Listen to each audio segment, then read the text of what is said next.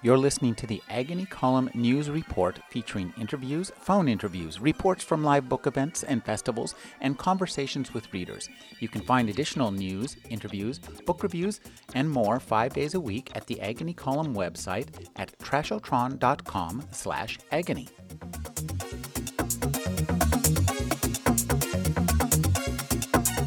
Our next reader is a visitor. I guess, would we call you a visitor? I suppose.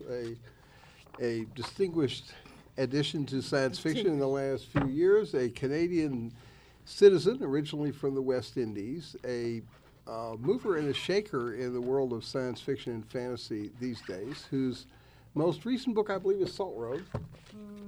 New Moon's Arms. Oh, New Moon's Arms. I'm sorry.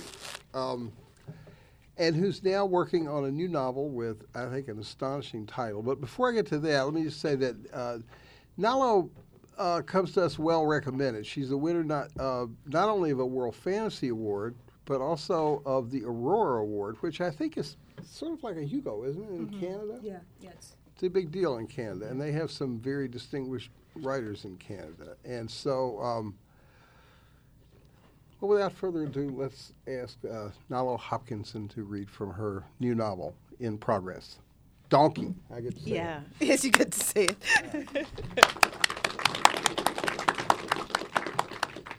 Thank you. Can you hear me at the back? Yep. Okay. Yep. Thank you very much to Jacob and Rena for inviting me to read. This is the second time in just under a year, I think. I've been moving around for about a year now, and this is my second time back in the Bay Area. And I have a bunch of novels that are overdue, and this is the most overdue one. I pulled out this scene to read from today and got to fiddling with it, so it's an hour and a half later I was still fiddling. So know that it is not even hot off the press, it's kind of raw, but let's see what happens. I wasn't looking where I was going. I know. How many times Genevieve told me not to look back at a pursuer? Not that she knew bugger all about running. But she was right. You only lost more time looking over your shoulder. Psyched yourself out and did stupid things, such as tripping over your own feet, which I had just done. I stumbled, fell on my butt on the short, low incline down to the rocky beach. I got my heels under me, but my slide continued. I decided to go with it. The incline was only a few strides long, and speed seemed to be the better part of valor right now. I reached the bottom, stood, dusted my palms off. One of them stung. I'd put my hand down to steady my fall and skinned it for my trouble. I looked back up the incline to the bike path. My pursuer was tracking through the undergrowth on the far side of the path. It glanced my way. I hunched down and did a stooped run over to a huge hulk of junk nearby, the rusted-out half of a trunk's front cab partially buried on the shore. I hid behind it and peered through its paneless front window. Today, the thing looking for me had the form of a child, just old enough to walk. It was tracking up and down the area on chubby legs. Soft brown curls framed its cherub's face.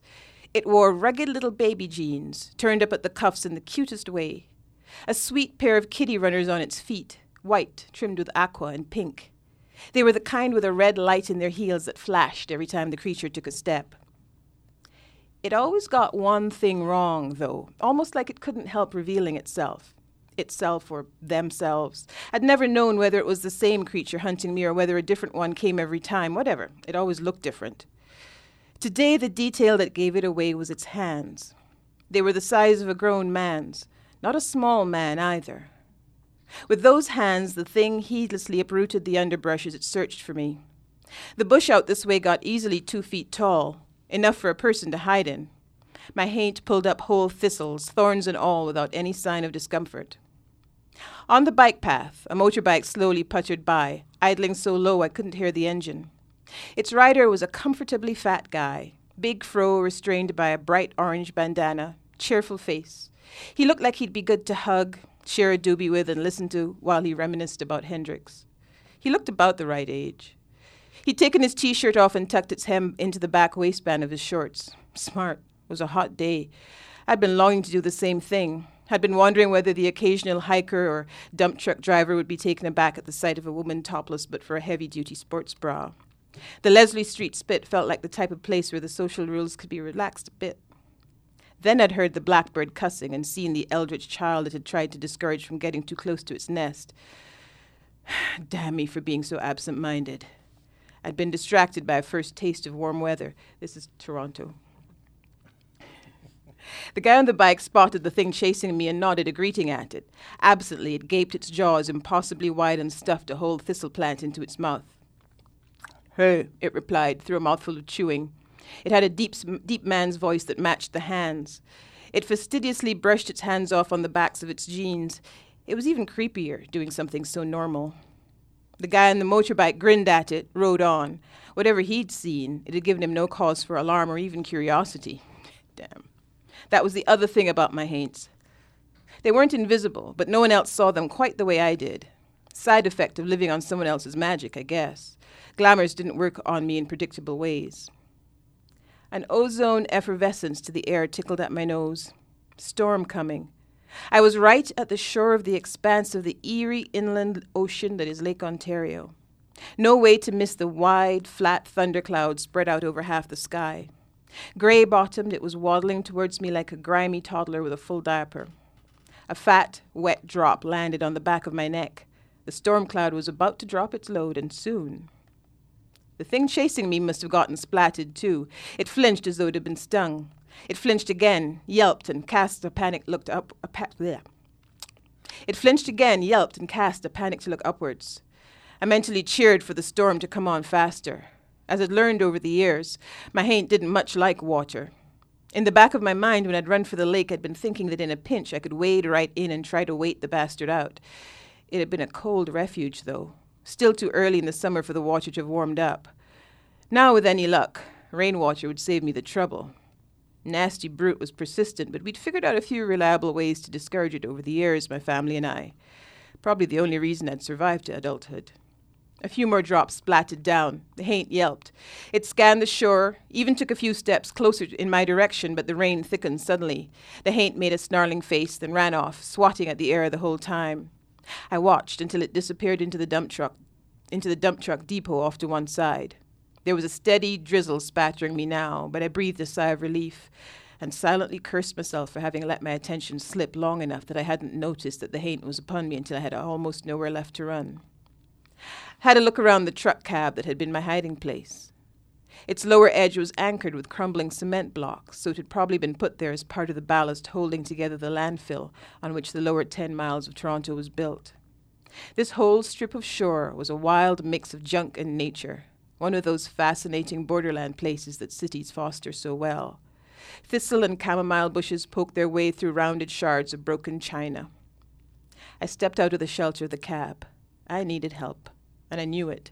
Dad couldn't do a thing for me in his present condition. The storm started herding wavelets ahead of itself to shore. They batted, cat-like, at my sandaled feet.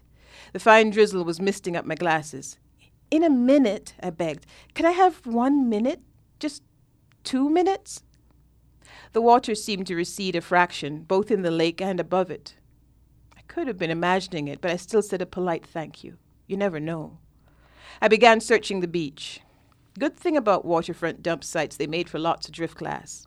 I found a few pieces, but only one nicely frosted one, and it was colorless. No use to me. In total, my finds were a handful of frosted beach glass pebbles, 2 black goose feathers and 1 white one, and a bleached fish vertebrae I'd found high up on the shore. It was a good inch across. Dad had told us that Mom used to like collecting bones. I looked around. No haint. I squatted down on the sand and began to sort the stuff I'd found. The fish bone was cause for hope. Maybe this time the pieces were a message, not just random crap. One time, a shell from this lakeshore had whispered, "Eat your peas," when I held it to my ear. That had been the last time, though. I'd been about 9. Never did start eating my peas. It's not like she could make me. There was a pockmark in one of the pieces of beach glass. The tip of one of the feathers fit exactly into it. Looked as though the tines of the fishbone would neatly cradle one of the other pieces if I just found the right angle. Hope thumping at my chest, I began trying to mesh the two together. A sudden hiss of rain peppered me, the sand, the water. The wavelets were kissing at the shore again. My 2 minutes were up. All right, I said. I'm going. Bloody hell. I'd have to try to read the message later. There was a bright blue knapsack lying on the ground near where I'd made my descent. It was on its side, gaping open. It had a crumb of sand crusting one edge. It's probably what had tripped me. I went over to it, picked it up. Nothing inside. One strap torn, front pocket half coming off. Not too bad shape otherwise. I dumped my finds into it. From the pockets of my jeans, I tossed in my cell phone and wallet, too. They'd be drier there. I hauled the knapsack onto my shoulders and strode up the short incline to the bike path. The thundercloud was boiling almost upon me now, and though it didn't seem to be quite above me, the baby fists of rain that began pelting down were peppering me and the surrounding area for many yards around. Probably something fancy to do with the curvature of the earth and the speed and direction of the wind. Daddy would have known how that worked. Did know, somewhere inside that softening mind of his, if the gradual smoothing out of the wrinkles of his brain hadn't already taken the knowledge. I hurried along the path as the wind picked up. Rain water pockmarked the surface of the lake. The susurrus was an almost comforting white noise. Thunder rumbled and chuckled. A bright stitch of lightning tore the sky in half a few miles away. It was a longish hike back to the street. I made a mental note to stay away from tall things, trees, telephone poles. So many times Daddy'd warned me as a girl not to hide under trees in the rain. Lost your auntie that way, he'd say sadly. The lake had turned an oddly pretty greenish blue, sort of tidy bowl mixed with almond milk. Usually it was tea-colored. Water on my glasses was making detail difficult to see, but it was good enough for navigating the bike path. Water trickled from my hair into my ears and down the back of my neck. I couldn't help sucking some of it in from the... Yeah, you can tell this is new. I couldn't help sucking some of it in from my mouth corners. It tasted so sweet, though I knew the skies were as polluted as the soil. If it wasn't Genevieve ranting about it, it was Dad, even in his mostly manless condition. I'd only found clear and aqua beach glass today. No cobalt, not even the tiniest bits, not any red. I could hear her the strongest through red. But in the 5 years since I'd been looking, I'd found barely enough pieces to fill a thimble. Good for a hint of a whispered half-phrase on good days and not much else. A man's voice yelled, and I jumped. A couple of cyclists, guys in baggy shorts and loose football T-shirts, came around a bend in the path, going the other way. They were hallooing for the glee of wind and rain and weather warm enough for enjoying both. I relaxed. Whatever form it showed up in, my haint always came alone and never in the rain. One of the guys splashed his bike through a puddle, holding his legs and feet straight out ahead of him, got himself splattered in mud, which the rain began immediately tattooing patterns in on his pale skin. He grinned shyly at me. I grinned back, and they zipped past me, probably heading towards the beach I'd just left. I walked a few yards more. I was soaked through already and a little chilled. Hoped my cell phone would be okay. The knapsack looked sturdy enough. It hadn't been out there long enough for the elements to make the fabric brittle or rust the metal clasps. A good brand, too, fancy hikers make. I stopped. There was a snake lying near the edge of the path, half in and half out of the underbrush. It was smallish as snakes went, about 9 inches long. Dark green on top, pale yellow along its sides, curled in a figure 8. My first alarmed thought was that the cyclists had run over it in spite or ignorance, as we monkeys will. But it seemed whole. It glanced sideways at me, its tongue flickering to taste my air. Why was it there? If it had been sunning itself on the path, it should have gone back to its lair when the rain started, but there it lay. I looked at it, and it at me. For a few seconds we stayed still, cocooned together in the soft sound of the rain. I took a small step towards it. It jerked, twisted its body into a shape that looked uncomfortably rectangular. Then it shook itself loose again, slithered into the new spring thistles and violets lining the path, and was gone. Something was wrong. Dad was in trouble if I'd understood the snake correctly. Right angles were anathema to Dad. He could only tolerate them in built things, not in things that just grew. From inside the knapsack, my cell phone started to ring. If I took it out in this downpour, that'd be the death of it. I hurried a little further, looked around for somewhere that there'd be shelter. Only saplings, the open beach, water pouring from the skies. The phone rang and rang. 12 rings, 15. It was only set for 9. Fuck, I said, I'm trying. The hell with it. I reached into the knapsack for the jangling phone. Maybe I'd be able to hear enough of what the caller was saying before it shorted out. Here, said a soft voice behind me. Allow me. It was the guy on the motorbike. He sat the bike like most people would sit on a big, comfy couch.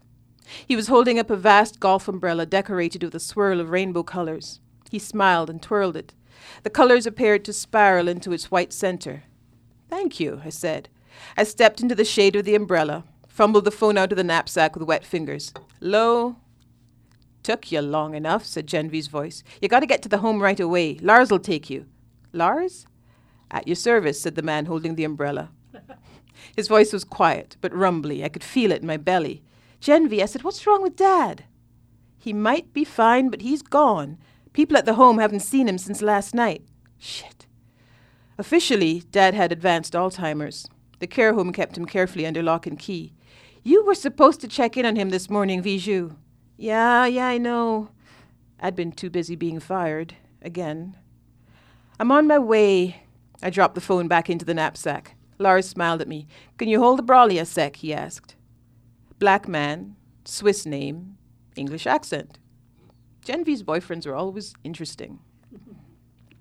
I took the umbrella and held it over us both. He turned behind him and pulled a couple of helmets and a wad of plastic sheeting out of a bag attached to the back of the bike. One helmet was fluorescent aqua splashed with lemon-colored lightning bolts. The other was scarlet with beige and purple smiley faces. The plastic sheeting was fuchsia, with starbursts of an uncomfortable green outlined in chocolate brown. Lars balanced the lot between his wide thighs tucked under his overhanging belly. The plastic sheeting turned out to be rain ponchos. He pulled one on, slammed the red helmet onto his head, took the umbrella from me. Your turn. He handed me the remaining gear, waited till I'd put it on, then snapped the umbrella shut. The rain popcorned down onto my helmet. Lars slid the brolly into a sheath beneath the chassis of the bike. Handy, I said. He grinned. Hop on. Not many words to him, Lars. I slipped the goods strap of the knapsack over my shoulder, hopped on, wrapped my arms around his solid middle. He was good to hold, even through the crinkly plastic. You ever saw Hendrix perform? I asked him. He raised up off the bike a bit, gunned it. It vroomed into life and we took off. As we went by the dump truck depot, I saw a tiny form huddled under the body of a garbage-encrusted truck. My haint. The wet side of its face glistened and ran a little more than you'd expect from just rainwater. Looked painful. The haint glared at me. I leaned into Lars's bulk and stuck my tongue out at it. Suddenly it smiled, its mouth too broad for its face. Something spilled, wriggling from its baby lips. Hard to see through the sheeting rain, but it looked like the snake messenger I'd just seen. The haint bit down, and a writhing length of its snack fell to the ground. It landed, kept twisting as though it weren't quite dead yet. My stomach twisted with it. Lars gunned the motor and the bike sped up. As we hit the main road, he leaned back a little so that his mouth was next to my ear. I used to be his guitar, he said, in his soft voice that buzzed and tickled at my ear. Jimmy's, I mean. The wind carried the words away and we sped on towards the cheerful rest convalescent home. Where the fuck was Dad? Cute.